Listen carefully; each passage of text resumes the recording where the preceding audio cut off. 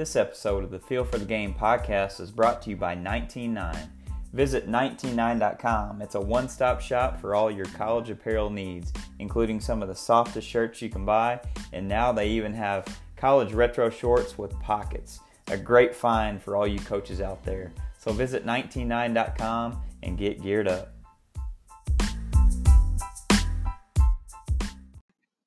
In this podcast, we talk to Marc Hart, head basketball coach at Patriot High School in California. Coach also runs the Baskipedia podcast as part of a system basketball company. Let's get to the podcast. Coach Marc Hart, Baskipedia podcast, system basketball. Welcome to the Feel for the Game podcast, man. Appreciate you being on. I appreciate you having me, Coach. Love what you're doing with all the things that you've been doing during COVID and sharing the game and getting the knowledge out to everybody. Kind of parallel with the things that we're doing. So it's fun to be on. It's a little different being on the other side of this. So yeah, absolutely. Yeah, and same thing with you, and just love the idea of guys growing the game and kind of connecting and obviously you've got a wealth of information, not only from your own experiences, but also now from the people that you've had on in your different platforms. Talk to us about Baskipedia, kind of the evolution of it and maybe how it started and what kind of your goals are with that. Well, the original was the podcast part of it was system basketball, and that's kind of niche towards the system, like Grinnell and LMU style. Have to give a shout out to a buddy of mine, named Chris Holmes. I'm known as like the basketball nerd, basketball analytic guy in my area. So people kind of will like send me an email saying, hey, do you got this or do you got that? And it kind of goes back to when I had my blog, coachmarchart.blogspot, back with the Scott Peterman days when I was writing content for him, doing like a daily dribble drive thing or a drill or a play, back to Blogspot. So that tells you, I don't even know if anyone really uses Blogspot anymore. It's still out there online, but you can't get the diagrams. But he goes one day, I send him, he goes, you got the 21 or the pistol still? I'm all, oh, the Mike D'Antonio stuff? Yeah, sure. Let me get on my computer. And I have a pretty good big cloud assessment of files because I'm just a basketball, like I said, nerd, and just study it so much. And so he just kind of said, man, you're like Baskipedia. And so I was about 12 episodes in on my podcast and started going, well, there's only so many system people I can interview.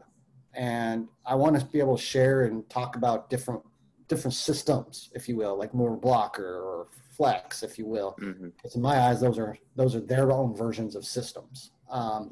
So I'm like kicking it around and I'm like, oh, the Baskipedia podcast. I'm like, so I guess I could end up being known as, I guess this is a little ego-ish, but the encyclopedia of basketball, if you will. But yeah. I think it kind of catches on, and I launched it out there, and people are going, I get questions on what it is, like what's that name. So and it's growing, and I'm just like the month of August we've doubled the amount of listenership and the interest that people. I mean, you're starting off kind of new with this, and you're trying to find guys, and at first you're trying, and you're like interviewing your buddies or people you know, and helping them out, and now you're getting Twitter DMs and people going, hey, you do a podcast, can you come on? So it's kind of you know your word's getting out there a little bit. I mean, we're not huge, we're not calling Cowherd or anything like that, or Travis, but, not yet. But I mean, heck, I love talking hoop. I'm having fun with it. I mean, if I can turn this into a way where I'm not doing my normal job 9 to 5 and I get to share basketball and coach my team in the evening, that's great. I mean, that's the story on that. That was a long-winded answer. So no, you're good. So and this is interesting because I'm starting to be a little more self-aware now that we get into our own teams and our own practices and that type of thing. We can start working out with our guys now. And hosting and talking to different coaches and different things. I feel like that has already made me a better coach and brought clarity to some things. Do you find that kind of the same thing for you? Yeah, I mean, I've always been an X's and O's guy. So with my system basketball clinics, it was, okay, I'm getting these people. And then it got to a point, much like yourself probably, where it got selfish, where I'm hosting them. Now I want to find people on subjects that I think can help me grow and ideas that. So I started going out and going, okay, this month I'm going to try to find skill development guys. And then I found I went off the beat, and she was my podcast live last night, Sarah Chafee, where she's a mental sports psychologist. Like mental performance coach. I'm like, I joke with her. I've gotten to know her pretty well. I'm like, what the heck is a mental performance coach? I'm like, it's sports psychology, right? She's like, yes, but we like to not say sports psychology. So she came. It was a great college coach that's been coming on my clinics that I sent out a message to my group that goes, hey, does anybody know any people that can help us talk about the mental side of the game? Yeah. Because we always want X's and O's. And Jeremy, you've probably done this a long time. And what's the oldest saying? It's not about the Jimmies and it's not about the X's and O's. It's about the Jimmies and Joes. So you've been there. I've been there. You're sitting in the Nike clinics. Yeah. Got your notepad. Exactly. Oh crap! That's to a 6'8" kid off the back pick that I don't have in my basketball program. So I don't know about you. I mean, I coach at Patriot High School in Riverside, and my talent level is okay. But this is going to be my 6th year, and I'll have in 6 years. I'm a typical public school where maybe you get 1 kid a year going on to college. I've had 2. So I'm middle of the road, Division III out here in California, which there's 12 divisions. So, but each one has 2 in each division. So, and we don't do it by population. We do it by your merit and how well you've played over the years. And when I got there, we were at Division 4. So we've built it, so we've moved up the ladder. I know most areas do it by population.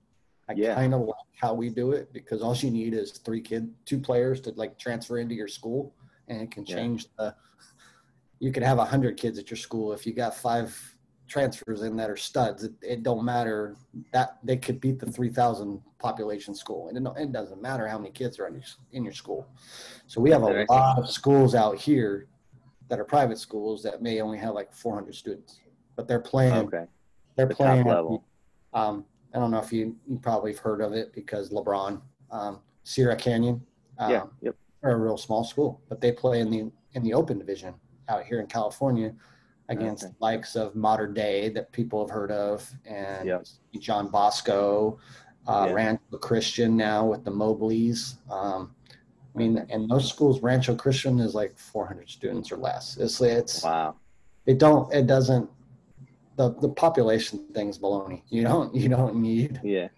And I know a lot of schools do it. We're enrollment based. Enrollment based. That we've changed over the last.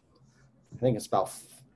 I want to say 5 years now that it's been based upon a point system. Okay. And how is that? Does that recycle every year, or how often does they take it every 2 years? So they look at how you've done the last 2 years. So, so it's misleading to what I'm saying is they start you off based upon your enrollment, but then based upon how you've done, they'll either move you down or move you up. Yeah. So for us, we have 500 and something schools in our section. Wow. So for me, that would probably put, if I had to guess it, schools ranked 230 to 300 in my division. Okay. So you got more people you're playing against opponents. Yeah. Some of the top parts of that may be teams that are smaller that have moved up from Division 4 to Division 3 because they won state or won the section the year before. So they get moved up. But Gotcha. so, I mean, it's an honor if you get all the way, if you're real small and you get all the way up to the open, which is the highest level that you can compete at in our, so. Okay, gotcha. Well, we're talking here with the Basketpedia, and we can go kind of any direction and learning from you. But I do want to tap into the idea of your system or the system. And you kind of made mention prior to us getting on air that you're kind of moving back to this and had done a lot with dribble drive, and we're gonna talk about that here probably towards the end too, and what you got going on with that. But would love to kind of learn maybe what has made you kind of shift with maybe personnel or just kind of what is appealing to it now, and who it could kind of be geared for. The system is, I mean, it's, when you hear the system, you think of Paul Westhead, and then you got the other version, the Grinnell system, or people will refer to it as the Grinnell system, made popular by Dave Arsenal. And I've never fully ran the system. I've ran my version, hybrided, if you will, with the dribble drive and subbing a lot of kids. The last 3 years I got away from it a little bit and played more traditional, played only about 7 guys. I'm not married to anything. I have an idea in my head now that I'm in year, I think I'm going to be like 23 coaching, where you kind of have your philosophy that this is how I like to teach the game. This is how I like to play. And now you just morph it. But the reason why I'm kind of moving to system basketball is my dad passed away about 11 months ago. And sorry to hear that. He would always be in my ear at games going, well, why are you only playing X number of guys? Why are you doing this? Why are you doing that? And back in my heyday when I was running the dribble drive, I was playing about 11, 12 kids. And it was fun. Practice was fun, highly competitive. Went out. This is my third school I've been at as a varsity coach. And I went out with the idea of running dribble drive. And doing the same things, but I didn't have the kids or the numbers built up, where my first year there on varsity, there I only had 10 kids. So for me to run it, I believed my version is you had to have about 11 guys that you would play, because I would press on makes and misses. But the system is basically designed to, everybody normally teaches you want the highest quality shot. You take better shots than your opponent. And in system basketball, you want to take more shots than your opponent, and quality doesn't matter. So if that's the way you want to play, you have to ask yourself how are you going to be able to do that? You got to, the whole premise is you're using a 12-second shot clock. You're trying to get shots in 12 seconds. And you're trying to get them to shoot the ball in 12 seconds. So how do you do that? You sell out. You basically press on makes and misses is the system. And then depending on which version you use, if you're using the Grinnell system, which is the one I'm looking at using,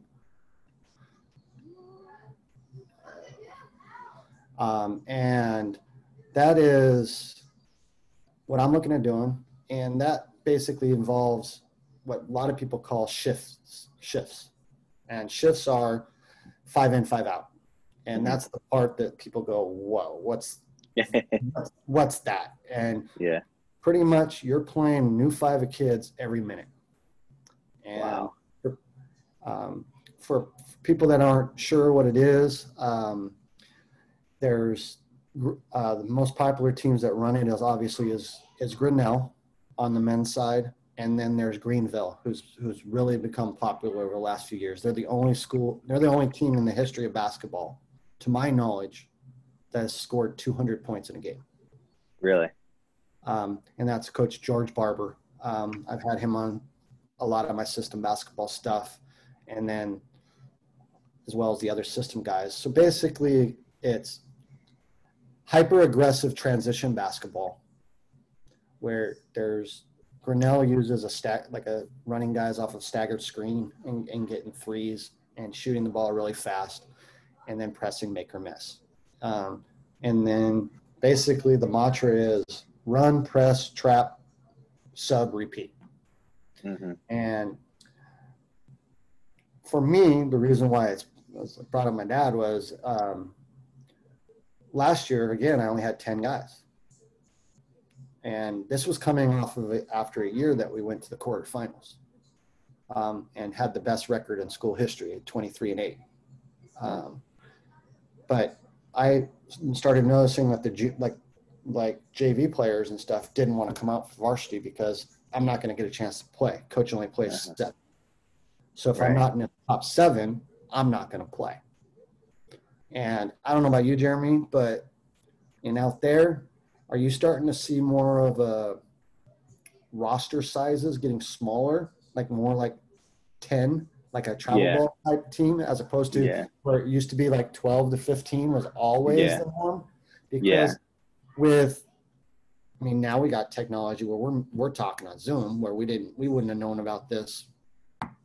We knew about FaceTime. We knew about Skype. We didn't know about Zoom, but there's other things that they get interested in. Yeah. And they don't want to just wear a jersey. Right. The role of the practice player has really, really waned.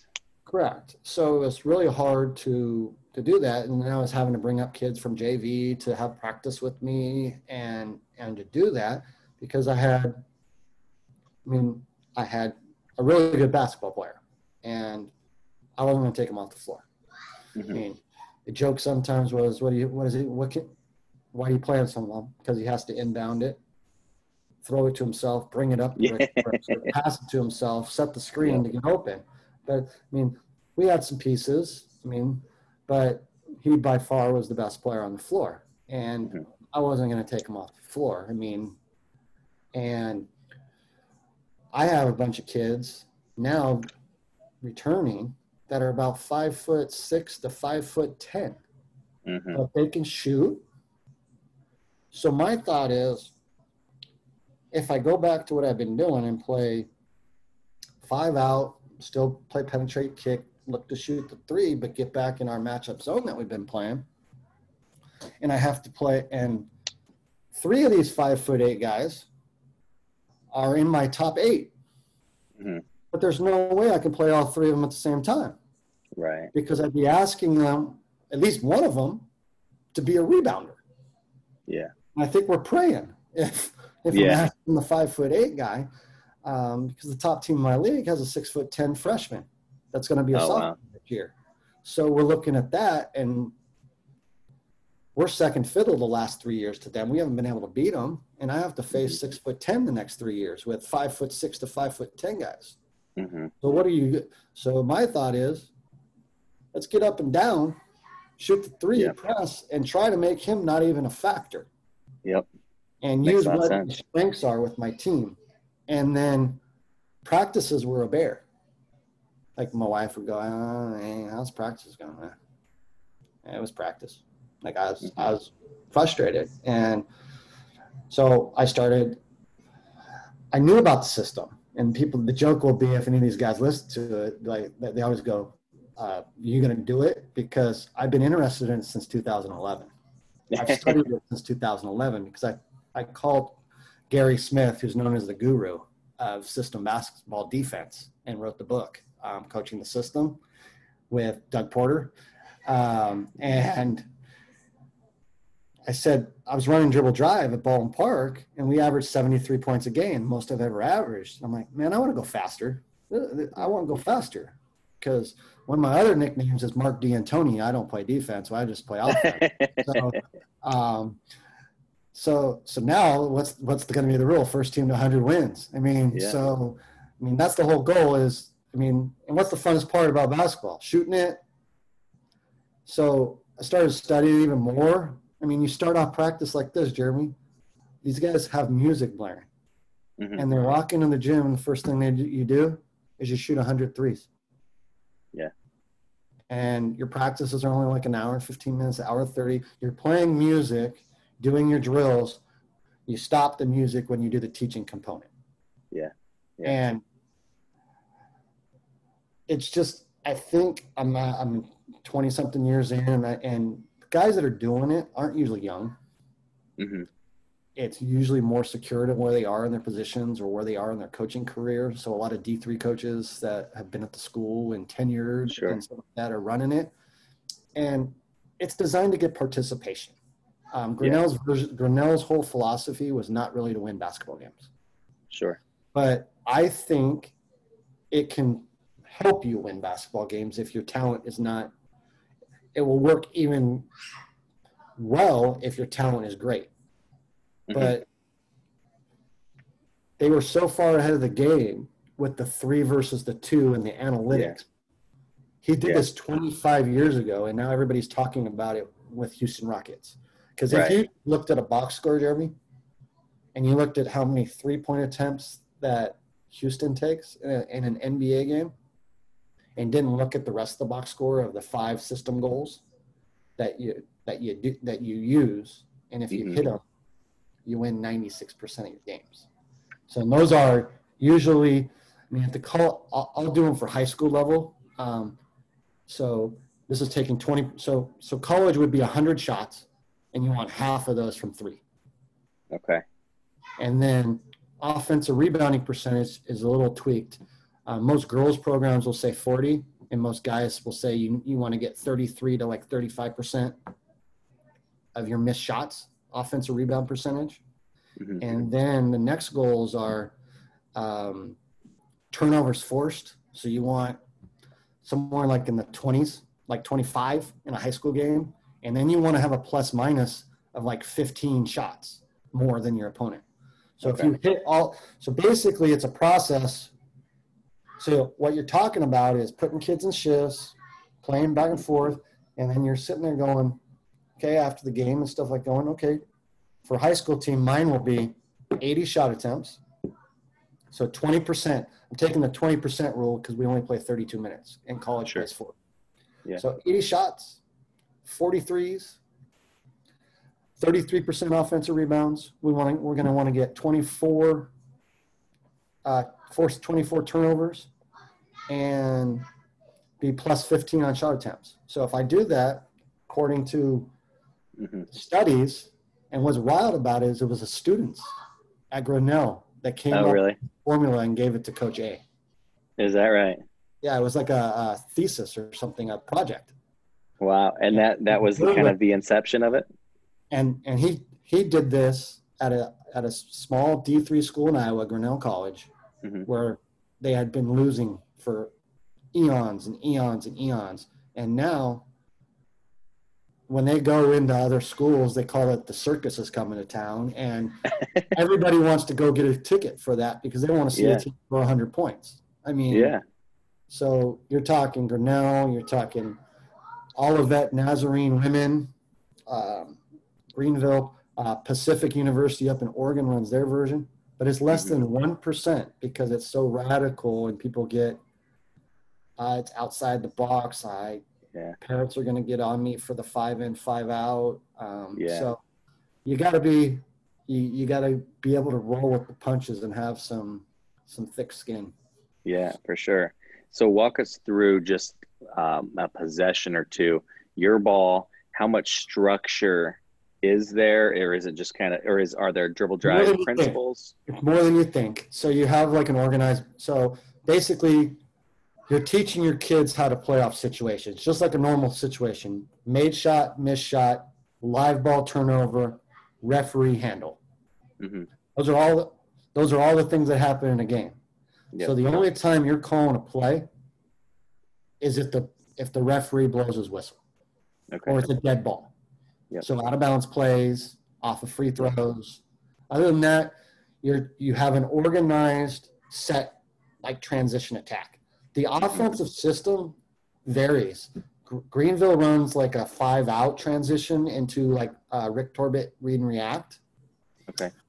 Doug Porter, who coached at Olivet and now is at Bethel, was the first person to get away from the Grinnell version of the offense to run the Grinnell style. When I say Grinnell style, that means the 5 in, 5 out subbing is kind of how people think of that. He runs 2 runs the right side, 3 runs the left side. Your post runs the opposite block, and your 5. runs it, or if you don't get a kick ahead three or a drive, flows it into dribble drive. Okay. And then you got Pacific, who runs it into a side ball screen with weak side action, flare screen, 45 cut, pin down, whatever you want to do on the weak side. Gotcha. And then you got the Grinnell version, where they've changed it a little bit over the last few years, but they usually they'd clear out the right side, send them off a triple screen. So it opens up the floor for your point guard to just take it or throw it off. I call the Grinnell offense mover blocker on steroids. So if you can think about there's blockers trying to they have a preferred shooter method. The other methods are almost equal, I don't want to say equal opportunity, but it's more drive and kick based. Gotcha. And Grinnell was really saying, okay, he's our preferred shooter. We're trying to get him a shot each time. Gotcha. So, and then you got the Paul Westhead version, which is just your basic numbered break. LMU, think Loyola Marymount, Hank Gathers, Bo Kimball. Yeah. Yeah. And that's by doing my clinics and stuff, that one's starting to become, a lot of people will do that break, but then flow it if they don't get a shot into dribble drive. Gotcha. Yeah. So then shot goes. Yeah. The main genesis is the press. So basically your pressing is this. You're trying to attempt at one good steal. You're trying to get at least one trap and sell out. So the terminology that they use, and it took me a while to learn this, is deny the lags. So basically you're denying every ball reversal. Okay. You're trying to make everything go towards your hoop. So you know how most people would press and they throw a ball reversal and they say, oh, backwards passes don't hurt us. Sure. They don't want you to throw backwards passes. They want you to advance up the floor. You shoot it so we can get it back, or preferably get a steal. That makes a lot of sense for that defense. That makes a lot of sense. That's how you get those 5 goals. And 4 to the glass. Okay. Here's a wild one for you. I shoot a 3. Okay, the other 4 people crash. You get 8 feet in the paint. That shooter now comes to the top of the key. And so some people teach it, some people don't teach it this way. If they get an offensive rebound and they're not right there to put it back in, they're looking for that guy again at top of the kick key. out threes. Yeah. Because I don't know the exact number. The statistics is if you can get that same guy a shot again, his shooting percentage just goes. And I know Duke has Krzyzewski has really said he likes to get kick-out threes off offensive rebounds. Yeah, we call them dagger threes. They're dagger threes, all right. I love that idea. I mean, I think that idea of the shooter kind of migrating to the top is something a lot of offenses can adopt. I mean, so it's instead of I want them to shoot 50%, I want to do that. It's goal based. So you go look at end of your game. Go, okay, did we get our 80? Did we get our 40? Excuse me. Did we get our steal number? Did we get our offensive rebound percentage? And what were we on the plus minus? Now, don't get me wrong. If you take 80 shots and you make 10, you're probably losing. Yeah, of course. So, I mean, they don't really even talk about. I've asked that question. I'm like, well, is there a magic number of threes that you need to hit? They're like, no. But enough to win the game. You probably should make more than your opponents if you're emphasizing them. Yeah. I mean, when does Houston lose? Right. When the 3-ball isn't, when the other team's comparable to their 3-ball? Yeah. I mean, we'll see it tonight maybe. The Houston 3-ball versus power game of the Lakers. Exactly.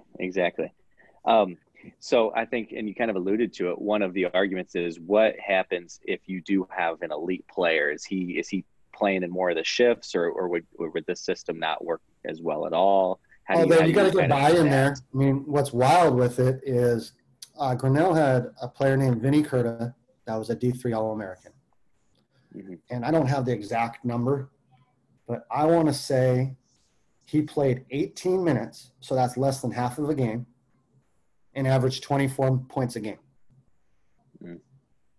So figure that out if you would. I mean, and then people have had people leave, and then they play more minutes in their other style, and they don't score as many points. With fewer production, yeah. Because someone was telling me, how do you teach kids about shifts? And I forgot who it was. And this is how they taught it. So if you lined up your team and you said, okay, we're going to do suicides or lines or whatever you refer to them as, line touches. And you said, okay, we're going to do 3 of them. And then you say, oh, we're going to do the 4th. How many kids will be able to do the 4th one at the same velocity that they did the first 3? And that's how you kind of start teaching them, okay, play as hard as you can for a minute. We're going to sub you out. And then you sub. Now, don't get me wrong. If you have 13 on your roster, probably your top 10 are going to get the lion's share of the minutes, and you're going to just filter in those 3. The other ones, yeah.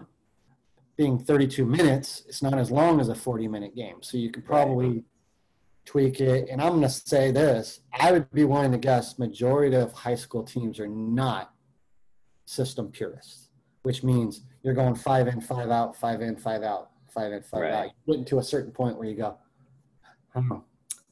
he's pretty good. We're down by 12. You look at the scoreboard. I think I'm going to play him. I think another minute. You 4 go in. He stays. Yeah. You're probably going to make some. Yeah. So that's where the LMU. Okay. Glenn Hicks, a coach I've done on my podcast, has been running the LMU and Paul Westhead since 1988, and he believes for high school that's the way you should go because that allows you to keep your best 2 players on the floor. Okay.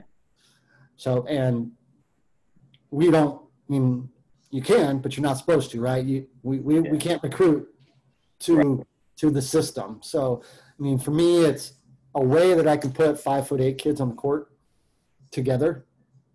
And because the rebounding aspect isn't going to be, hopefully they're shooting it and it's more one-on-one transitional type rebounding instead of playing 5-on-5. The game you're trying to not make the game 5-on-5. Yeah, that makes sense. Okay, so what does a practice look like? That's an interesting concept about go really, really hard, take a break, go really, really hard again. Is that embedded in practice? Yeah, your practices are shorter, so you do shorter bursts. So ideal number probably to have at a practice is 18 guys is what I'm learning.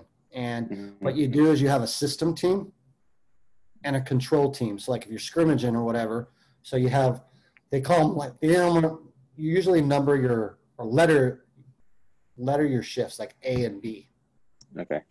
So if you take your top 10 kids and you kind of balance it, you don't want to put all your studs on one team and then, because it's probably a recipe for disaster. You probably want a ball handler, playmaker, a shooter, a defensive utility guy, and then you take what you have. But you're trying to balance your squad. So you probably need a scorer on each unit. So in practice, they've told me that you have themes. So like one day might be your transition day. So you're just focusing on one aspect of practice. So you're doing all your shooting, this, and you're teaching one thing and you're doing that. Then the next day comes and maybe it's your press day. And then another day comes and it's something like that. So they have themes. I mean, gotcha. What I've been told, it takes 2 weeks to put everything in. A week for your offense, a week for your defense. And it's it. It's simplistic, but for the people that think that you just sit there and you roll the ball out, you're very organized and detailed. Like, it involves your assistant coaches a heck of a lot more because you have a chart that says when the people are coming in. You chart when they're playing. So group A, group B, group A, group B, and then you're putting the 5 names and you have like the head coach probably is observing, watching the game. So you got to make an assistant in charge of sending the people to the table. And the typical norm is, and this is going to sound wild to you, is at 35 seconds or 40 seconds, you send them to the table. Okay. Because then when the horn blows, it's probably going to be like a minute 15. Yeah. Now, you could get caught in those situations where the referee doesn't blow his whistle for 2.5 minutes. So I've heard wild stories where they just throw the ball out of bounds, they'll foul, they'll call timeout. I don't know if I'm going to go that risky and that crazy. Wow. But, Yeah. I mean, a guy scored 138 points running system, and he was a 5'10" kid from Grinnell. Wow. And not only did he score, he actually scored over 100 twice. That's nuts. And he's not holding up the white paper looking like Wilt. Yeah. 5'10", Jack Taylor. I mean, funny. And it's where you are, I think. I mean, it's not for everybody. It's radical. I mean, the biggest, funniest thing is, Jeremy, is if you ran flex, would you ever think that you would have to make a PowerPoint showing it to your AD and say, hey, this is the way I like to play? Right. They're telling us to do that. Like, you need to, go. You have to get buy-in all the way around. You got to go to your admin and say, hey, this is what I'm looking at doing. I'm just making you aware. So, like, when the parent calls, I think it's fun. It's made me more excited about it again, studying it. I mean, kind of named my little company after it and around it. Right. We're starting up a travel ball organization out here with my daughter, and we're going to call it System Basketball, and we'll probably even run it on the girls' side. And because I have a coach that I met, Keith Mondillo, the D3 coach that ran it for the first time this year at Gwynedd and Mercy. And they led D3 in scoring on the women's side. First year ever running it. And he was a 25-year coaching veteran of we're going to screen, we're going to ball reversal it, we're going to take the best available shot. And he's totally converted his mentality. I mean, he wasn't even really up tempo to begin with. He was Pennsylvania traditional basketball. I mean, so me and him had some wild. So he did it with his son's team. So he got to try out with his son's travel ball team. So he tweaked it and they were killing people.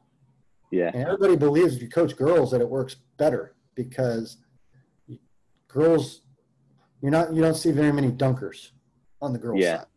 Well, so and just there's probably not as much depth. The ability to finish at the rim is less than, unfortunately. Okay, that makes sense too. Yeah. So, and I'm sure you probably have heard this question or have asked this question to people you talk to. So when there's resistance, I'm guessing part of that resistance is, but do you win titles? Like, does it work in the postseason? That's the biggest. What is the response? Nobody's ever won it. No one's won a title. But typically the answer usually is we probably wouldn't win it playing 7 guys. Right. Where I've heard people like Greenville, okay? He has the same exact talent that he said, or not same exact, but he had talent, but he couldn't win conference.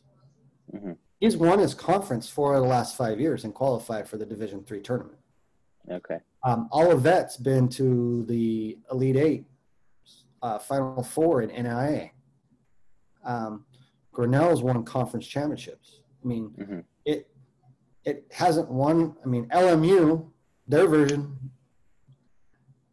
depending on who you talk to. I mean, that was my era of going to high school and watching Hank Gathers and Bo Kimball. Depending on who you say, they say if Hank Gathers wouldn't have passed away, unfortunately, that they would have won it. Yeah. I mean, my famous game to watch is LMU versus Michigan when they beat the defending national champions, like 148 to 120. They just smashed them. Yeah. You're watching Jeff Fryer running the right wing. Yeah. Jeff Fryer, where else would he play? Right. Bombing, he hits 9 threes in an NCAA tournament game. Yeah. Wow. I mean, and I believe in it.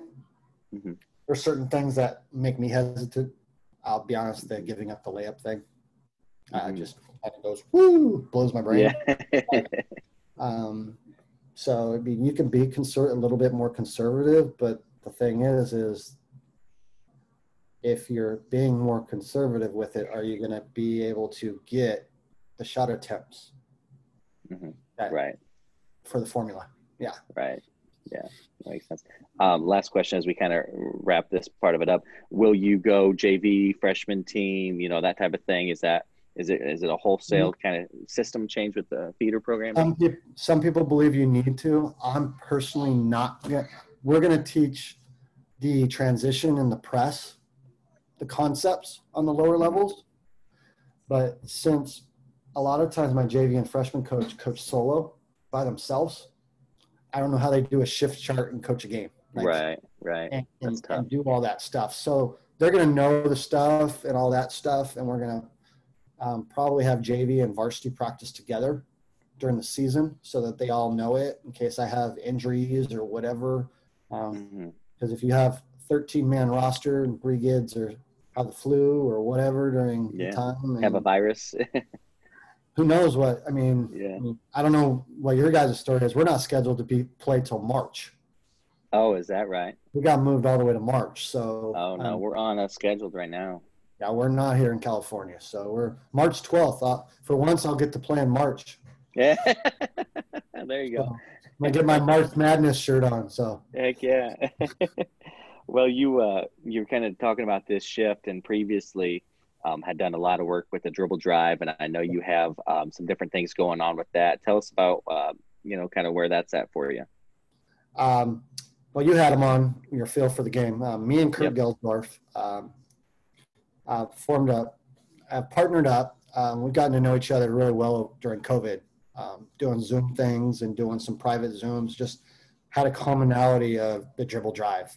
I wrote a dribble drive ebook way back in 2012, and he did his championship productions video. And then through our Zoom clinics, we were doing how to do some sets and do some things with small group guys. And we were always getting to love it, like it, but how do you implement it? I mean, Vance Wahlberg's the originator, the guru, knows more than anybody about it.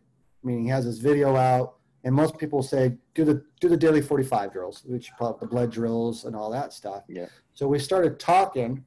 So we put together a 6-week, 12 course session that we're kicking off on the 14th of September. Okay. So we still have some spots available. If anyone wants to, it's available I can get you the link and you can put it in the podcast description. Yep. Or they can email me about it or whatever. But if we think we put together something really good, you don't have to be live in attendance to get the recordings. We're offering the recordings of the sessions. So if life happens and you got kids basketball in the evening, but it's going to be Mondays and Thursdays starting the 14th at 6 p.m. Pacific time. That's awesome. And I love how it's recorded so coaches can sign up, but then they'll get access to the video later if they don't make it live. Yeah, and then even if they miss it, don't even sign up. We'll have it available in an archive so people can purchase it as a set or individually. Based upon availability, the room holds 100 people, so we will open it as the course progresses to individual sessions because we believe that it's something for everybody. I mean, we have first one's implementation. I think that's the key. Then we go practice planning. And then we're going to get into the drills that you need to use. And then DDM versus everything. Basically, I mean, we always get that. Well, what if they switch the top action? What if they're packing it? What if they're really pressuring you? What if they sit in a zone? What if they box and 1 or triangle and 2 my side? I started running in 2008. Kurt's been running it since like 2012. So we've done a lot of basketball with it, seen a lot with it. We don't claim to be the experts on it, but we think we can provide some value and then we're going to get in after that part of it, some advanced techniques like the new buzzword, 5 out, how to incorporate, like if you got a skilled post and you don't want to just have them be that guy that goes block to block because you can think the Giannis's and the Dirks in the world for no one wanting the down low, right? So people are starting looking at the Milwaukee Bucks 5 outs, the the drive in space from Doug Novak, stuff like that. So, and getting into dribble handoff, ball screen actions, and then masking it, because I think I grew up in the flex offense era. That's what I played in, and then I started my coaching career as that, because that's what I knew. Everybody knows dribble drive now. They know the concept. So you go, oh, got to have some entries or some stuff to mask it before you get into the pen and kick. So we've developed some.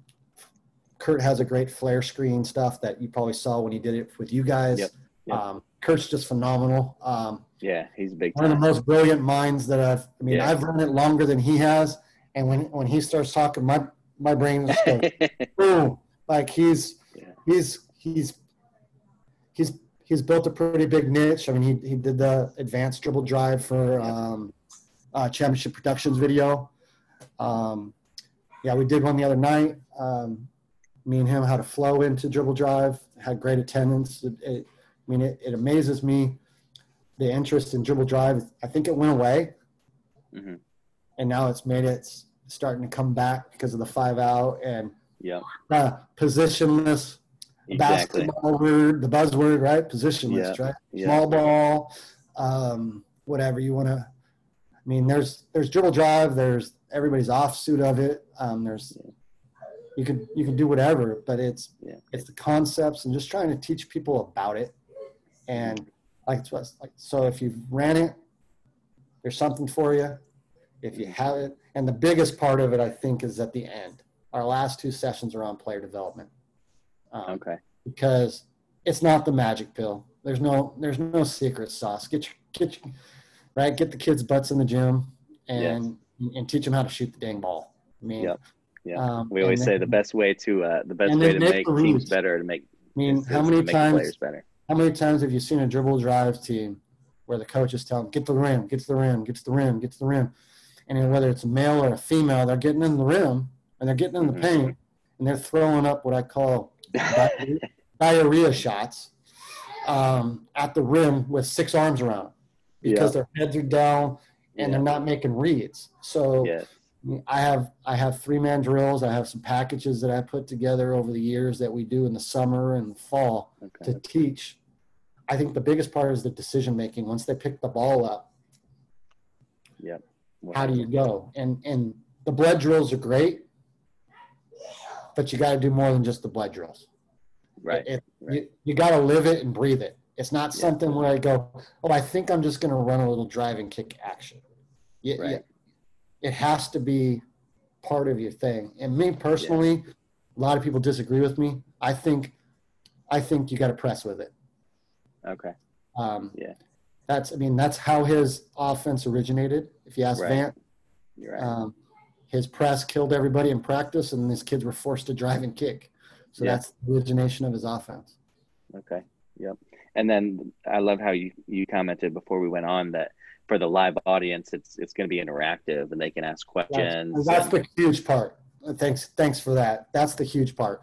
So if you're not, you can get in on it and get the videos, but what you'll miss out on is if you don't attend that session is the ability to go Q&A. I mean, it's going to be really hard for us to go back in the courses because we're trying to keep it at about an hour and a half, hour for content, and then 30 minutes for a Q&A. So if you went to session 1, then you jumped to session 6 and you missed like the 5 before, and you want to ask a question that we covered in session whatever, it's going to be tough for us to stay on course. So we'll balance that. I don't think anyone's really done this yet, Jeremy. Have you seen anyone really do like a course? No, not like this. Pre-recorded stuff that people are buying. Right. No, I like this idea and just the fact that it's live and interactive and progressive. No, I think it's going to go really well. So as we wrap up, Coach, we always like to leave with one final question, and that is, what are you looking to add to your own coaching bag, so to speak, or what is next in your own coaching development that you're looking to improve? Patience. Interesting. Patience with me. I'm a highly energetic coach, and I get frustrated easily. Like my level of and controlling the controllables. I don't think anyone thinks the game of basketball more than me and my basketball program, and and it frustrates me that they don't. Yeah. Yep. So I'm always in my head going, what am I doing wrong, or how do I get them to do it? And everybody isn't going to be me. Their journey is going to be different. I want to enjoy coaching, enjoy teaching the game of basketball and impacting these young men's lives by that. And if they end up going on to play college basketball, great. But I want them to enjoy playing the game of basketball as much as I love. Like life, I've learned right now that how much I love like talking to other coaches, doing clinics.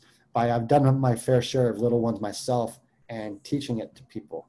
And for why system basketball kind of has taken its genesis. Like, love to just do this for a living. I'm just not making the money to pay the bills right now. I'm making some side money. It's a good side gig. Trying to figure out, hey, can I do this and then still coach my team and not have to work the 9 to 5? But but for me, patience. Like I want it now too. That's the part I want to say bye. I want system basketball to take off. I want DDM A to Z to take off. But I know I'm impacting people.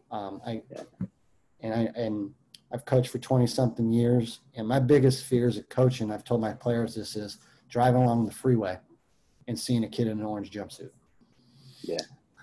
Feel that I failed them. If that's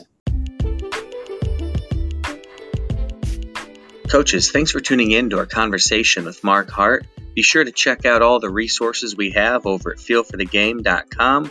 And until next time, impact somebody else.